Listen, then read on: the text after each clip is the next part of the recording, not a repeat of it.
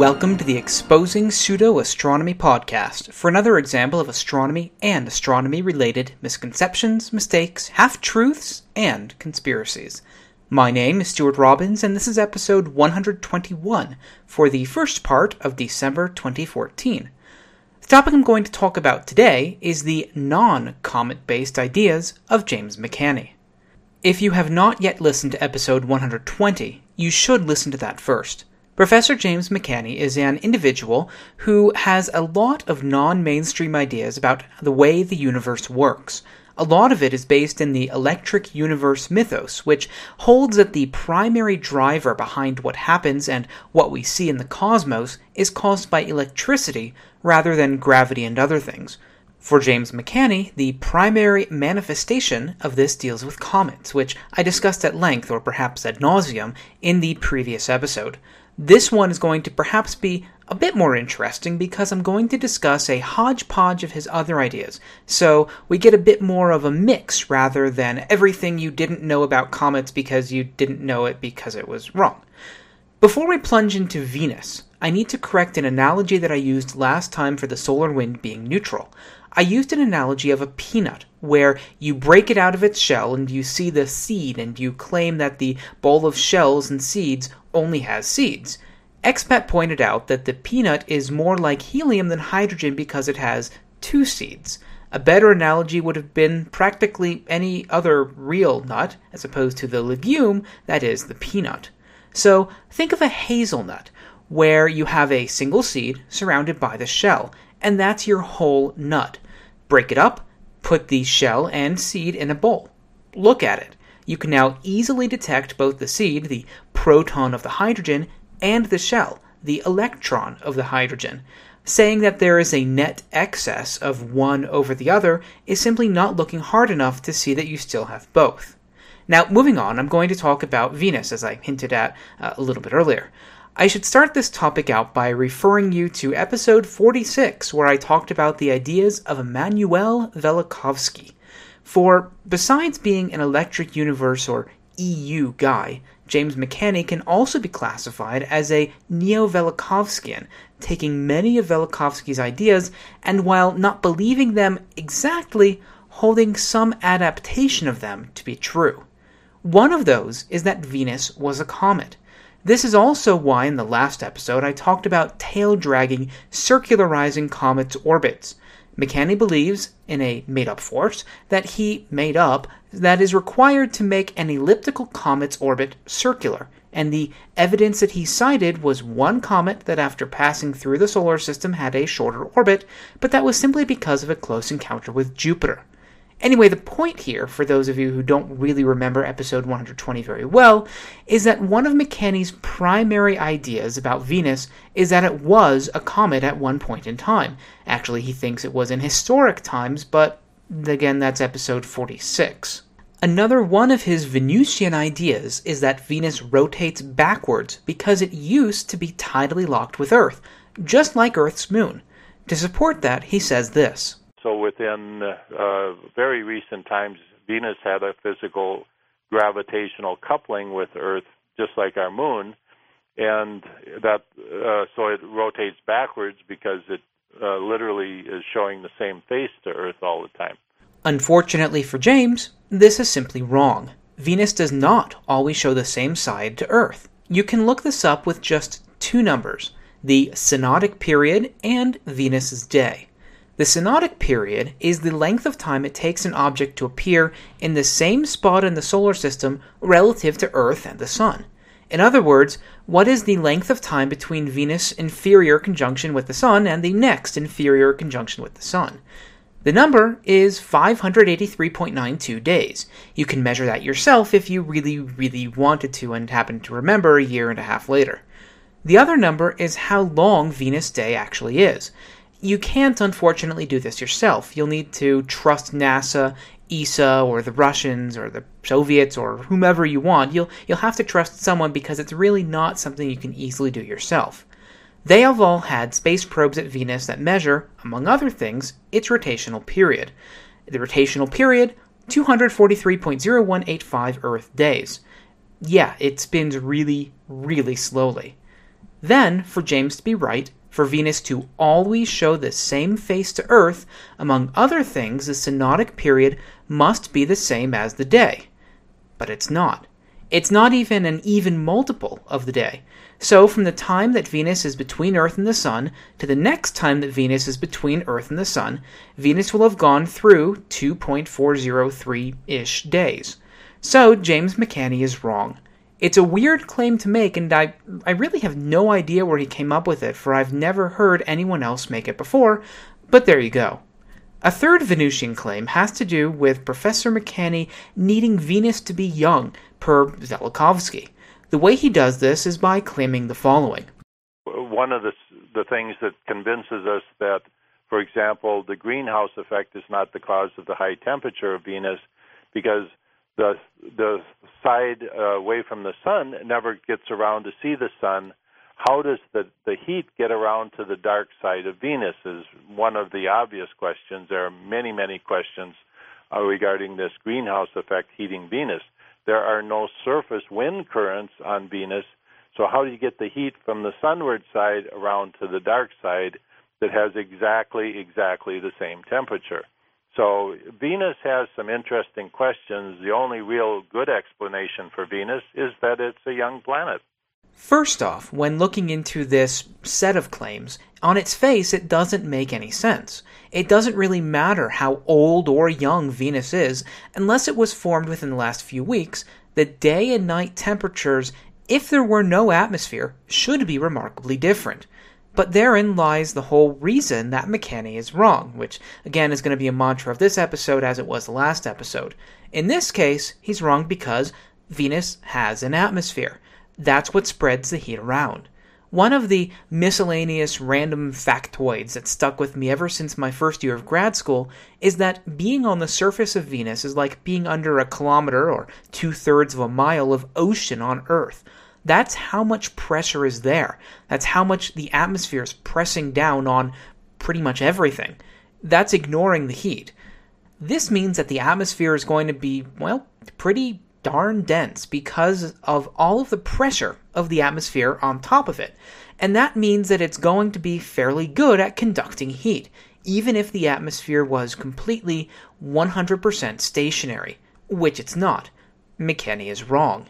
There have been several probes to Venus that have measured the atmospheric winds. We do have to rely on the former Soviets, current Russians, for surface winds because the US has yet to land, but they measured velocities of a few kilometers per hour, a brisk walking speed on Earth, although I would defy anyone to walk in a kilometer of water. With that said, the upper atmospheric winds are significantly faster, clocking in at over 300 kilometers per hour, which is 60 times the rotational speed of the planet itself. This is compared with Earth, where the top winds are roughly 10 to 20% of Earth's rotational speed. And that's how you distribute heat on Venus. For a man who calls himself a scientist and claims to talk intelligently about this material, it's really incredibly ignorant of him to not know how heat is transferred by a planetary atmosphere. But moving on, I've talked a lot so far in this episode and in the last episode about the solar system. Let's take a detour and go to the edge of time, or at least mainstream time. See, I'm not a big proponent of the Big Bang concept myself. I think we live in what they used to call a steady state, but it is anything but a steady state. Things are changing, but on our time scale of humans, they tend to seem to stay pretty much the same. One might ask, why? Well, here's one of his main reasons that he expressed as to why he doesn't believe in or accept the evidence for the Big Bang. When astronomers take their picture of the universe and they start looking back and they say, we're looking back in time, and now scientists have seen objects they believe that are only 500 million years after the Big Bang. But the only problem is they're in all directions when we look out in all directions. So if you actually were seeing objects that were only 500 million years after the Big Bang, they would have to be consolidating in some location in the sky near where the original Big Bang had to be, but that's not the case. They're all over the sky. As with the Venusian winds, this is a clear demonstration that he does not even understand the most basic idea behind the theory.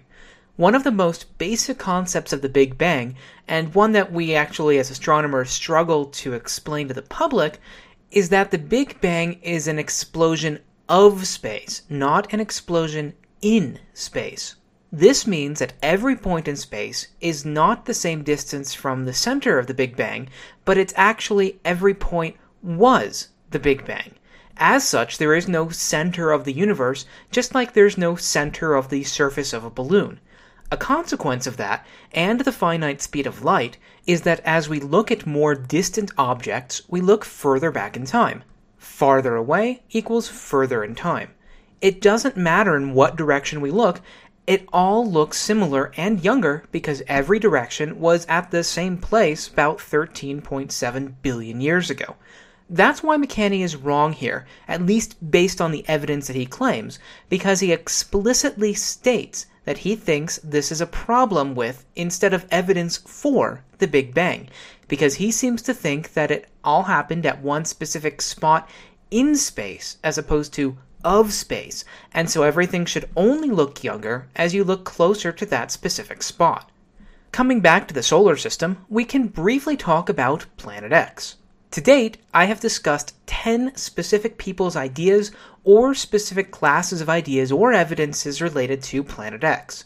Conveniently, you can find them in the tree of episode topics on the podcast website under the well-labeled and highly descriptive Planet X section. James McCanney has his own version, but it is a less cohesive one that is a little bit difficult to try to piece together based on his radio interviews, and I'm not going to give him money by buying his many self-published books. From what I can piece together from his website, other websites, and the hours upon hours that I listen to him at 2.5 times speed, he believes that there's no such thing as an individual object that is Planet X, but that it's a bunch of objects. He certainly thinks that there are planet-like objects all waiting to be discovered, in part due to the, quote, tremendous anger, unquote, by mainstream astronomers whenever the idea is brought up. In other words, it's sort of the where there's smoke, there's fire kind of fallacy. The way that this is wrapped into his other ideas is that these other Planet X's are, well, if you guessed comets, that's right. Remember from last time that he believes comets not only grow, but they circularize their orbits in order to become eventually bona fide planets, just like Venus. See how this all kind of fits together? Therefore, any comet is actually a potential Planet X. And he believes that there are many planets out there and that they are growing and they will eventually become real bona fide planets. He points to Venus, Io, Titan, and Pluto as recently formed planets that used to be comets. He also thinks that NASA is preparing us, the plebes or the sheeple, for an announcement of this alleged fact. What's interesting about the NASA announcement that they have already discovered about 1,000 planets out there, some of them getting up to the Pluto size. Then we have the prediction with the COBE scientists saying that something could be Earth-sized out there. And then you extrapolate and say, well, there could be something Jupiter-sized out there. And who knows what the orbit is. But you're absolutely right that the orbits of these objects don't correspond with anything relative to this solar disk that supposedly formed our 9 planets. And so along with this announcement, the thing that's very much lacking is any explanation for why we have 1,000 planets all of a sudden when 5 years ago we only had 9. So that's absolutely correct. And how did we get 900 planets? And where did they come from? And there's lots more out there, all the way out to extreme distances from the sun. Where did those come from? How did they form, et cetera, et cetera. So absolutely, it kills the theory that they all formed from one disk. We have, for example, it's well known that Saturn has dozens of satellites that are captured. That's the only explanation. And then that begs the question, well, why isn't everything captured? To boil that down, Mr. McCanney is saying NASA announced the ongoing discoveries of objects out beyond Pluto. This means Planet X is real. It doesn't matter that these objects are mostly smaller than Pluto. That's because one or two, or a few, are larger than Pluto, and by his estimation, that means that some could be Earth-sized, and that means that if you extrapolate even further, you can say that some are Jupiter-sized. At this point, we get into what I've discussed in past episodes. We have all-sky surveys that would have been able to detect, and were able to detect, Jupiter-sized objects in the Kuiper Belt. We haven't found any. Continuing the journey back to the solar system and even closer to home, we get to the Apollo moon landings, which James McCanney thinks were faked. His main line of evidence is the claim that the Apollo astronauts could not possibly have survived the supposedly deadly Van Allen belt radiation. As evidence for this, he cites Russian sources that have told him specifically that the Russians launched people to the Van Allen belts and they came back, quote, roasted, end quote. When asked for any evidence of this, he said he has none other than these anonymous Russian sources. I discussed this claim at length in episode 5 of the podcast, so I'm not going to go into it again here.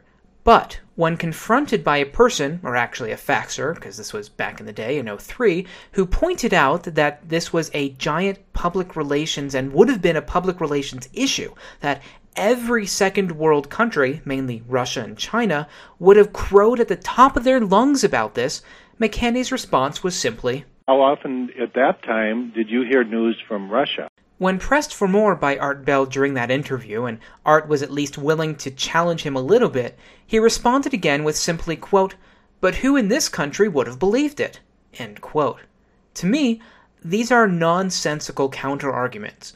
Even if we give him the huge and wrong leap of faith that no one outside of Russia or China ever heard anything from inside of those countries, we'd still know about it now. If either country could have proven that the US faked the moon landings, they would have screamed it as loudly as they could have around the world, or at the very least within their own countries. And people talk, and they keep records. It would have been at least front-page news in those countries, and yet there's no reputable records from any country that show this being the case. In my opinion, it shows a profound contempt for the listener to think that they'll buy this explanation. But when you go beyond that and the radiation claims, he does get a bit more sciencey by repeating yet another tired old claim that we have plenty of great high-powered telescopes on or orbiting Earth, so why can't we take photos of the moon landing sites and prove it that way? Here's what I suggest as a scientist, and I've suggested this to NASA, is let's do some observations of the moon. We have given NASA and these astronomers gigantic telescopes that are very capable of focusing and taking photographs of those lunar landing sites. Well, now that is true, isn't it? And I have suggested that. Now, I would think that these guys would be jumping at the bit to show us how powerful their telescopes are and show us those lunar landing sites. I've addressed this also before, in this case in episode 56. The reason is very, very simple, and it gets to fundamental properties of optics that, as a guy who was trained in physics and taught physics, he should know. For optical imaging of the Apollo sites from Earth, you would need a visible light optical telescope that is at least 340 meters or 1,214 feet across. That is basic, fundamental physics. However, James McCanney seems to ignore basic physics and invent his own to get around it. He did this by talking about the Hubble Space Telescope photographing Pluto. And they proceeded to take a picture of the planet Pluto and Charon, its moon. And with that pixel count on Pluto, I was able to calculate the resolution, the real resolution of the Hubble Space Telescope. Right. It is very capable of resolving the lunar landing sites. And we have telescopes on Earth which have much more resolving power. Again, he's wrong. Hubble's photos of Pluto, the raw photographs, show Pluto to be only a few pixels wide.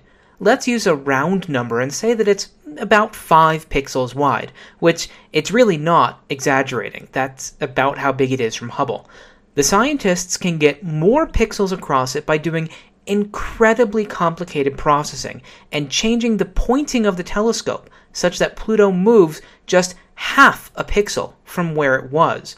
By doing this process called dithering and then combining the different photographs once you've dithered them through the pointing in the computer, you can get a synthetic image that is higher resolution.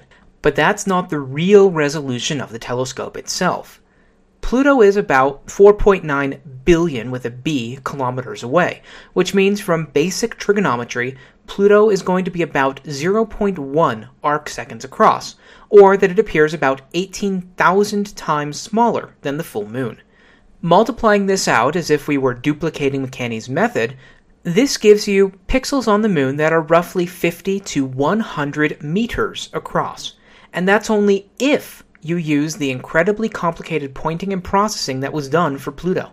To quote the guys that made the Pluto images from the Hubble data, quote, "This has taken 4 years and 20 computers operating continuously and simultaneously to accomplish," end quote. In other words, McCanney was wrong. Hubble can't photograph the Apollo artifacts on the moon. Ground-based telescopes can't photograph the Apollo artifacts on the moon. But then, of course, since 2009, we have had the Lunar Reconnaissance Orbiter with its narrow-angle camera in orbit of the moon, which has taken images of the moon with pixel scales better than 20 centimeters. And we have imaged every Apollo landing site and the landing sites of several other craft and shown the artifacts from these missions. When confronted with this kind of information, McCanney has responded with statements like the following, and this was taken from his Thought of the Day from February 9th of 2014. Quote, "Apologists fend off these nutcase attacks with so-called debunkers, a band of NASA Trekkies of dubious scientific credentials and, to say the least, who have no first-hand knowledge of the lunar program, let alone any credible evidence that the lunar landings ever occurred. To me, the case is simple science. For anyone making a scientific claim, the burden of proof is on them. NASA, the claimant, has never, and those are in capital letters, presented the slightest shred of conclusive evidence that it did anything close to going to the moon, let alone landing and bringing men back. The LRO Lunar Reconnaissance Orbiter was planned, and a major scientific goal of that mission was to conclusively return high-resolution pics of all 7 lunar landing sites. It produced a few low-pixel frames of worse quality than your cell phone camera could produce, and never, again in caps, produced the pre-announced high-resolution pics that should have shown down to the smallest pebble and footprint the corresponding terrain shown in the alleged lunar landing photos that NASA released and are still publicly available." End quote. Or, on January 28, 2011, he wrote that absolutely no one associated with Apollo, the thousands of people who worked on it, not a single one of them ever wrote a book about it. Therefore, it was a hoax. Except that to make that claim, McCanney has to ignore the literally hundreds of books written about Apollo by those very people he says never wrote a book about it. This is why I've labeled him, at least to a certain extent, a quote-unquote denier. When confronted with clear, hard evidence that contradicts his views, even after it was that evidence that was asked for, he simply refuses to accept it. He even lies about it to the extent of saying no one who was involved with Apollo wrote a book about it, when all you have to do is go to Amazon, Barnes & Noble, Google, maybe even Wikipedia, and you can see that there are dozens, if not hundreds, if not thousands, of books written about Apollo by people who were involved with Apollo. For the last science topic, I'm going to discuss James's views on weather and hurricanes. By this point, it shouldn't surprise you when I say that he believes hurricanes, and most weather in general, is caused by electrical energy from space. Here's an example from May 23rd, 2013. They always say weather is energy personified. If you look at the National Weather Service, they don't tell you where weather comes from. They just try and report weather. A lot of times they can't predict weather, and that's because they don't have any real predictive information in their models. But what I do is I tell you where weather comes from. What causes it? Where does that energy come from? So let's take the example of the weather system moving through Texas right now. That weather system developed in Texas. Where does that energy come from? It didn't come across Arizona, New Mexico, didn't come up from Mexico. It didn't come from the north. It developed right there. That energy is coming from outer space and our connection into electrical currents that are passing by Earth. A lot of the water comes from outer space because that water didn't come across Arizona and New Mexico. It didn't come up from Mexico. It didn't come from the Baja. It developed right in Texas. So you see these things developing. Where did all that water come from that's right now in those storm systems in Texas? The only place is up. I'm sounding a little bit like a broken record at this point, but the problem with this is he is simply wrong. First off, the National Weather Service, or NWS, in the United States makes a product, a weather forecast. That's their job. This is just as a butcher who will make you sausage, and that sausage didn't come from space or the ether or Narnia. You just don't really see and probably don't want to see how it's made. By the same token, the NWS will create a weather forecast based on a lot of meteorological science, but they tend not to tell you how they do it because the end user doesn't care, and probably most would have a hard time caring less about how it's done. Maybe you'd care less about how your CPU is made, rather than just buy the box from Intel, AMD, or whomever. If you want to know how it's done, 10 seconds on Google or your internet search engine of choice will tell you. Or take a basic weather and climate geology course at school. I did this as part of my geology minor as an undergraduate. It's really not that hard. Weather on Earth is caused, or weather in general, is caused by an uneven distribution of energy. Not electrical energy, but heat energy. And McKinney should know this because he's usually introduced as a professor of physics and mathematics. What happens is that heat is going to flow from an area of high heat to an area of low heat. That's why, if you remember back to my opening the door example and my house cooling down from the previous episode, the house cooled down. It was hotter in the house than it was outside. Heat flowed from the hot house to the cold outside, creating a breeze because the air molecules and snow molecules in the last week or so were physically moving locations. The broader system, that's Earth, there are going to be two primary heat sources. The sun inputting energy and Earth releasing energy because of its internal heat. Obviously, the sun is only going to heat the side facing it, causing the side away to cool down. That, by its very nature, creates a temperature difference, and basic laws of physics wanting to equalize that temperature difference are going to result in heat transport across the globe. The same thing happens with ocean currents, transporting heat all over the planet. If it weren't for ocean currents, Europe would be as cold as that frozen northern wasteland that us Americans refer to as Canada. A second part of James McKinney's weather, conspiracy in this case, is that he thinks weather is easily manipulated by laser beam satellites that shine lasers through the atmosphere. They ionize it, and therefore they change how weather happens, such as redirecting hurricanes. We've had these satellites apparently since about 2002, and these laser satellites can also cause earthquakes. I mention this part more as an aside because there's really no good way to disprove it other than to say it's implausible. In reality, the burden is on James McKinney to prove his claim. It's not on my shoulders in order to say he's wrong. He really has to provide the evidence for it, unlike what he was saying about NASA and the moon landings and other stuff, but we're on to weather at this point. So finally, as a third part to his weather claims, we get to a specific example of our weather coming from space. Here's what's going on, and I was looking for the cause of this 2 months ago. I said, something is going on here. This weather, by the way, weather doesn't just happen. It's energy personified. That energy comes from someplace. And I was looking and looking. I said, these weather systems we're seeing have to be driven by something. And I looked all over the solar system, and it turns out we connected electrically very strong electrical connection with the planet Saturn. Then I thought, wow, if this is true, it's going to carry us way into May, and I made that prediction at the time, and that is what has been going on. Sorry, I had to cut him off in the middle of the last word. George Norrie had chimed in the beginning of, or the middle of on. So anyway, for those who didn't catch that, basically James McCanney looked for a correlation and assumed causation. In this case, weird weather was caused by Saturn, was the conclusion. If you think that this sounds a little bit like astrology, I had that same thought as well. Since this episode hasn't been very mathy, let's go for it.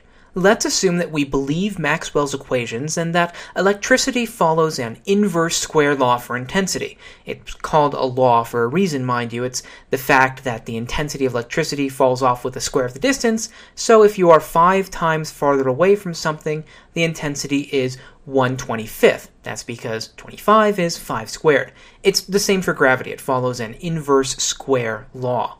Now let's also assume that we have a spacecraft that, operates on electricity that is in orbit of Saturn, which we do. It's called Cassini and has been there in orbit since about 2004. Cassini does not orbit in a nice circular orbit, but it's widely variable. From what a quick search on Google got me, we can put a very rough number of 1 million kilometers from Saturn for Cassini's orbit.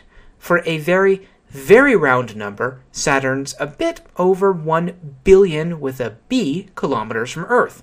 So, Cassini, 1 million, Earth, 1 billion. Now, let's apply the inverse square law. 1 billion divided by 1 million, and you square that. 1 billion over a million is 1,000. Square 1,000, and you have a million. What this means, if you're still following me, or if you got lost, what this means in summary is that an electrical connection with Saturn at Earth would necessarily have had to have been 1 million, with an M, times stronger at Cassini, because electricity follows an inverse square law. Even if we're talking about some sort of directed energy beam weapon thing like a Star Trek phaser or the Death Star's main weapon fired out of the moon Mimas, something like that, and so you could try to make the argument that Cassini shouldn't have been affected, just Earth, well, the electrical discharge would still have had to have done something to Saturn's magnetosphere, and that would have affected Cassini, or the magnetic detection instruments on Cassini. You can't get out of this. It would have had to affect Cassini in some way. It didn't. A 1,000,000-fold increase of electrical output magically happening from Saturn would have fried Cassini in actuality, and yet it's still operating just as well as before. Therefore, yet again, James McCanney is wrong. I've managed to get through the previous episode and most of this episode, so far, with everything considered, with being reasonably polite and objective, and showing James McCanney to be also himself reasonably polite, if somewhat misguided, I might politely say. At least perhaps except for that part about the Apollo moon landing stuff. That's because the majority of this episode, and the last episode, has been based on what he's stated publicly on mass media, namely Coast to Coast AM. However, he also has his own radio program and his own website, the latter being the letter J, and then his last name, McCanney, then science.com. On his website, he often posts very roughly weekly thoughts, in quotes being thoughts. I read one of them and repeated the gist of a second one earlier with the Apollo information. This episode was recorded on November 30th of 2014. Here's what he posted 2 weeks earlier when I wrote this episode on November 14th of 2014. Quote, "Cometary science within the European and USA Gov-supported space agencies has struck an all-time low. With the Siding Spring comet encounter with Mars and the Rosetta mission to land on a comet, all the results clearly prove 2 things. 1. comets could not possibly be dirty snowballs, and 2, my plasma discharge comet model is absolutely correct. It is so far beyond disgusting as the morons, parentheses PhDs, within these agencies have the gall to repeatedly admit that nothing they see corresponds to their anticipated fairy tale science, yet they state that, quote, they will work on discovering the workings of comets, end quote, but of course within the framework of their Disneyland concepts. How disgusting. How very pathetic, and what a complete waste of valuable resources. We have been experiencing heavier than normal ordering on the sales page, and there are some items that we will soon have to limit orders. Follow the link below to order now before the Christmas holiday rush kicks in. Jim McCanny. End quote. Another one from 2 months ago, quote, I just saw an episode of the recent series Cosmos on the History Channel. Barf. That's a lot of F's and barf is capitalized. Talk about, with 3 exclamation points. Talk about the summary of Tier 2 fairy tale science. 3 exclamation points. It took all I could do to listen to the officialdom explanations of the mass extinctions throughout the history of the world. Wow. Again, 3 exclamation points. No mention of any activity from outer space. According to them, the Earth just jumped up and did all this by its lonesome self. Complete garbage. Fluff, fluff, and more hand-waving fluffs, taking the true meaning of the term PhD, parentheses, piles higher and deeper, to new levels. Jim McCanny. End quote. Here's what he wrote on February 14th of 2005, which you can access by the Internet Wayback Machine. Quote, Hey NASA, is Phil Plait is spelled wrong, and that other clown that no one can pronounce his name, the best you can come up with, these are third-tier pissants and left their minds on the coat rack when they checked in to get their PhD piece of paper. How about sending out at least a Tier 2 scientist like Yeomans, Muma, and Ahern, or to a great Hal Weaver to defend the dirty snowball comet model? Why do they hide behind these tired outreach bozos? Or are the JPL Goddard Mauna Kea boys hiding and positioning themselves to release a NASA new electric comet model?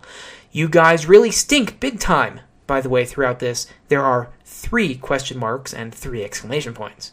You people cannot be serious. Then there are your other hired hands who intercept my email, create similar websites like the James McCanny Science page that was used to redirect people as to your agent spoofed my email address advertising pornography. Or how about Disinfo crew that tries to badmouth me and carry on your crazy Planet X BS and try to drag my good name into the disinformation campaign that you created, parentheses, and which failed due to my efforts. Remember, it was me that caught you clowns passing photos to the alien contactee of your contrived Planet X campaign of May 15th, 2003. You guys are really pathetic. James McCanny. End quote. I don't bring in these 2 examples as a way to mine for ways to besmirch McCanny's character or as a way to poison the well. If I wanted to do that, I would have let in with them rather than having them at the end of this episode. Actually, at the end of this 2-parter episodes. Rather, since these 2 episodes are meant to talk about the ideas of this individual, I think it's only fair to bring in the broader context of those ideas and how he approaches them. He's really rather polite on Coast to Coast. I have over 26 hours worth of audio of him, and I listened to most of it before writing this 2-parter. I even listened to him do a full 3-hour debate with David Morrison about Immanuel Velikovsky. And even though he was supporting the Velikovsky model and Morrison was not, or he at least supported parts of it, McCanny was still very polite and reasoned throughout the debate. What does come off, though, is the conspiratorial nature of his belief system. Here's an excerpt from November 4th of 2010, when he was asked yet again to explain his model of comets. You believe comets a little more serious than this. You don't think they're just these icy fireballs. You think they're made out of iron and rock. What's the difference? If because you two differ, you and some of the scientists at NASA, what does that mean? Well, it's basically it's a huge issue because what I say is it's a rock, it's a piece of material. It could have ice on it. It doesn't have to have. But what happens is every piece of material in the solar system is discharging the solar capacitor. It's an electrical phenomenon. And if you understand that, you start to see all of the phenomenon related to comets, the plasma tail, the sunward spike. You see all of this, and it's very readily explained. And none of this is readily explained by the dirty snowball comet model. But you find the so-called experts from NASA year after year repeating this same concept. But what it really means to me is that space is very electrical, and we could tap into this same electrical condition to supply power to Earth at a relatively inexpensive cost. Nothing is totally free. But therein lies the whole issue to me, that if you realize the comets are not dirty snowballs, but they're a discharge of the electrical conditions in the solar system, the first question out of everybody's mouth would be, well, can we use this for power? And the answer is yes. So what does that do to the people in control of the world? We're talking about the bankers, the people in charge. They control the world through energy, oil, nuclear power, and coal. Those are the big ones. Mm-hmm. And then propane is used a bit also. But these are very controlling forces. And if you took that away, one of their biggest tools to control the public would go away. That's just one example, but it clearly shows that there is a conspiratorial mindset underlying his ideas, and that's before you get to any of his writing. I suppose in fairness, it would be hard not to have a conspiratorial mindset if you really believe that everything works one way, but everyone else says or believes it works another way. How would you explain it without a conspiracy? He maintains this in much the same way that Richard Hoagland does, by envisioning a Tier 1 science cast that includes dark projects and secret telescopes and other stuff, where they, of course, know all about McCanney and use his ideas while also putting out disinformation. Then there's the Tier 2, which are for plebes like me and probably you, no offense meant, who putz around while maintaining the status quo because we're too closed-minded to think of anything else. And then, at least based on one of the quotes that I just read from him, there's a Tier 3, which actively puts out the disinformation that's based on the Tier 2 information. So it's the stupidest of the stupid. At least that's how I would put it in my words, based on what I've heard and read of his stuff. His conspiratorial mindset tends to extend beyond just astronomy, though. If you can navigate through his website, which looks much like Hoagland's in that it seems to have been designed in the 1990s and not updated since, with its light patterned blue background and bold italicized yellow font text throughout many very, very lengthy pages, you'll see that he sells stainless steel bottles so that you don't get poisoned by plastic. He sells water filters that screen out chemicals and radiation and oil, and he's anti-GMO, among various other things. I mentioned these, again, not to try to poison the well, except maybe a little bit to comment about his website, because it's very annoying and I had to read through these things for the podcast episode preparation, but to point out that rarely do conspiracies exist in isolation. Rather, the people who hold them tend to latch on to them and other conspiracies, especially once they've reached the conclusion that the entire scientific establishment is made out of, quote, disgusting morons, end quote, which is one of his terms for PhD scientists, and that you know a lot more than they do. Overall, McCanney talks a lot of talk, but his ideas are fairly ridiculous, and his writings are poorly edited rants that literally spew misinformation, if I'm being generous, or outright lies, if I'm not. One of his main tactics is to try to support his ideas by selectively quote mining, and yes, I realize selectively quote mining is a redundant statement, but I'm sticking with it, in order to find evidence for his ideas and to try to disprove mainstream ideas. After listening to him for over 24 hours and reading a lot of his material and material about him, I've come to the conclusion, and my opinion, that he really believes what he says, and that he's so invested in it that every shred of evidence he can find supports his ideas, and he takes the most literal statements and bits and pieces of science to try to twist the science to make the mainstream view seem wrong, when in fact it's just how he's using the evidence. I could be wrong, but that's the impression that I get. Other times, as I've pointed out in a few instances in this and the previous episode, he simply lies or is willfully ignorant, if again I'm being generous, in order to make things up to support his ideas. While I'm quick to say that this is my opinion in order to avoid a libel suit, this isn't just my opinion. An excerpt from the talk page of his deleted Wikipedia article states, quote, "A Google search for McCanney dipole redshift suggests that his work is mostly discussed only in internet forums and on his website. The claims in the article as to notability are unverifiable and not backed up by any citations. There is no mathematical problem that is known as the prime number problem," which is something that he claimed to solve. "The website devoted to this exudes wackiness. Charitably, this is original research unfit for Wikipedia. Less charitably, it's probably a scam. It's just possible that his physics is good, but his math is worse than wrong. It's gibberish. I spent some time reading in hopes of finding some claim as to what problem was solved, but only saw an ever-increasing crackpot index." End quote. He's also published, or self-published that is, several books.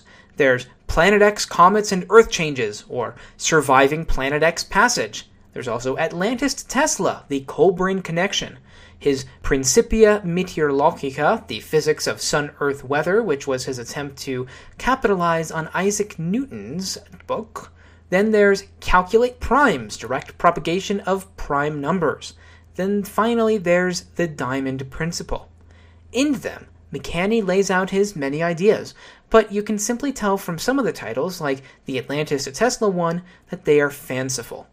Despite my opinion, and apparently a few others, on this perspective, and his rants and overall conspiracy, I don't think that he's completely crazy. I was in fact surprised when I found the rants on his website because my only previous exposure had been through Coast to Coast AM, where he even has done debates, as I mentioned earlier. He always came off as reasonably measured and calm, which is evidence that he clearly has a grasp of a time and place for where he needs to be polite and measured. This is in contrast with some other people that I've talked about on this podcast and who have very active internet websites. Again, I suppose internet website is a redundant term, but I'm sticking with it and not editing it. Throughout this episode and the previous, though, I have talked a lot about, by conservative counting, a half dozen of his non-mainstream ideas. These are just a sampling. These could easily have been a 3-part or longer series. He also has ideas about alternative energy, more about Velikovsky, a lot more on comets, like the idea that they grow rather than shrink with time, the sun's energy is produced on the surface rather than in the center, Atlantis is real and Tesla made a death ray, astrology, and various other things. In the interest of keeping this under or close to an hour, and for my own sanity and probably yours, I've left those out. I think a user of Yahoo Answers perhaps wrote it best, quote, "Running around on late-night radio shows, complaining that NASA and the government are trying to pollute minds. Well, that is no way to be taken seriously." End quote. I think that talking about this is okay and worthwhile, though, because by now you should have a fairly good idea of the types of claims that James McCanney makes, also the reasons that he's wrong, and my ultimate intent. Why the mainstream idea is what it is, and not what McCanney thinks it is, despite his rants about conspiracy. I think this is important, not to personally attack him, which I don't really think I have done, or at least not nearly as much as I could have, or maybe thinking in my own head, but to show how pseudoscientists think, the way that they construct their arguments, and how to go about looking into them by way of examples.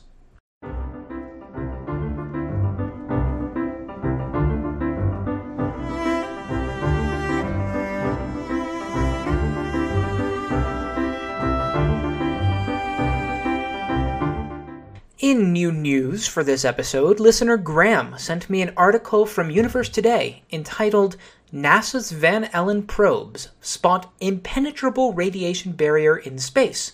This is an article by Matt Williams. I like Universe Today and their RSS feed is in my reader. This article's headline, unfortunately, is sensationalistic and could be used to lend support to Apollo hoax people, including James McCanney, whose primary line of evidence is that the Van Allen radiation belts are impenetrable by humans to at least live through the exposure. In fact, the article's third paragraph on Universe Today states, quote, "According to new research from NASA's Van Allen probes, it now appears that these belts may be nearly impenetrable, a finding which could have serious implications for future space exploration and research." End quote. That kind of sounds like Apollo couldn't have made it. Unfortunately, you have to dig much deeper to realize that he's talking about tiny, tiny charged particles. Quote, "The Van Allen probe's data showed that the inner edge of the outer belt is, in fact, highly pronounced. For the fastest high-energy electrons, this edge is a sharp boundary that, under normal circumstances, cannot be penetrated.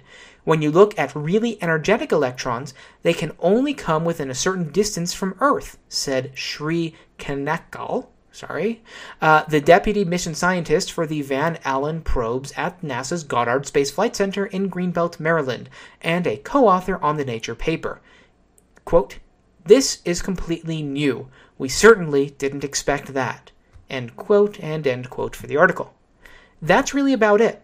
This article is talking about these Van Allen belts being impenetrable sometimes for some forms of tiny charged particles. To them, it is a literal wall. To a macroscopic space capsule, it is practically non-existent. As another bit of new news, John E. Brandenburg is back in the news. You may remember him from episode 86, Was Mars Murdered? He thinks, basically, a nuke or multiple nukes went off on Mars, killing both the intelligent life on it and geologic processes. In the episode, I went through a lot of reasons why he's wrong. Since then, I've had a few back and forths with him that have pretty much led nowhere. But he's back in the news. From what I can tell, this is simply because he's published a new paper in the Journal of Cosmology. You may remember from episode 93 on the importance of peer review that the JOC is about as peer-reviewed as a standard internet flame war.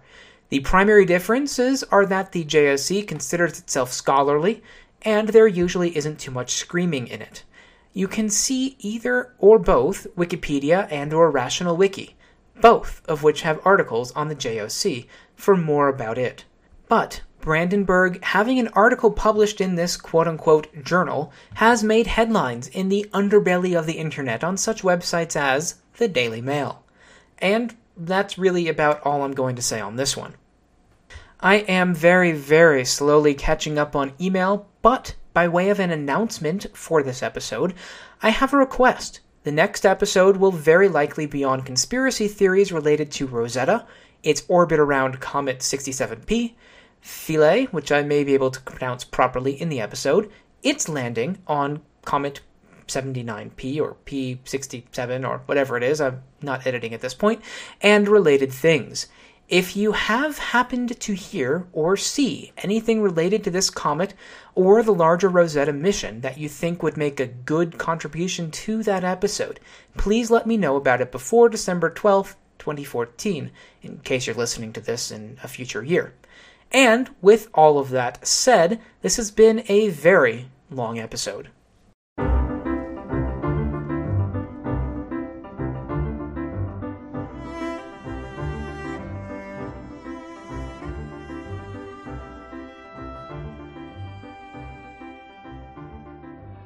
Well, that does just about wrap up this topic on the 121st edition of the Exposing Pseudo-Astronomy podcast.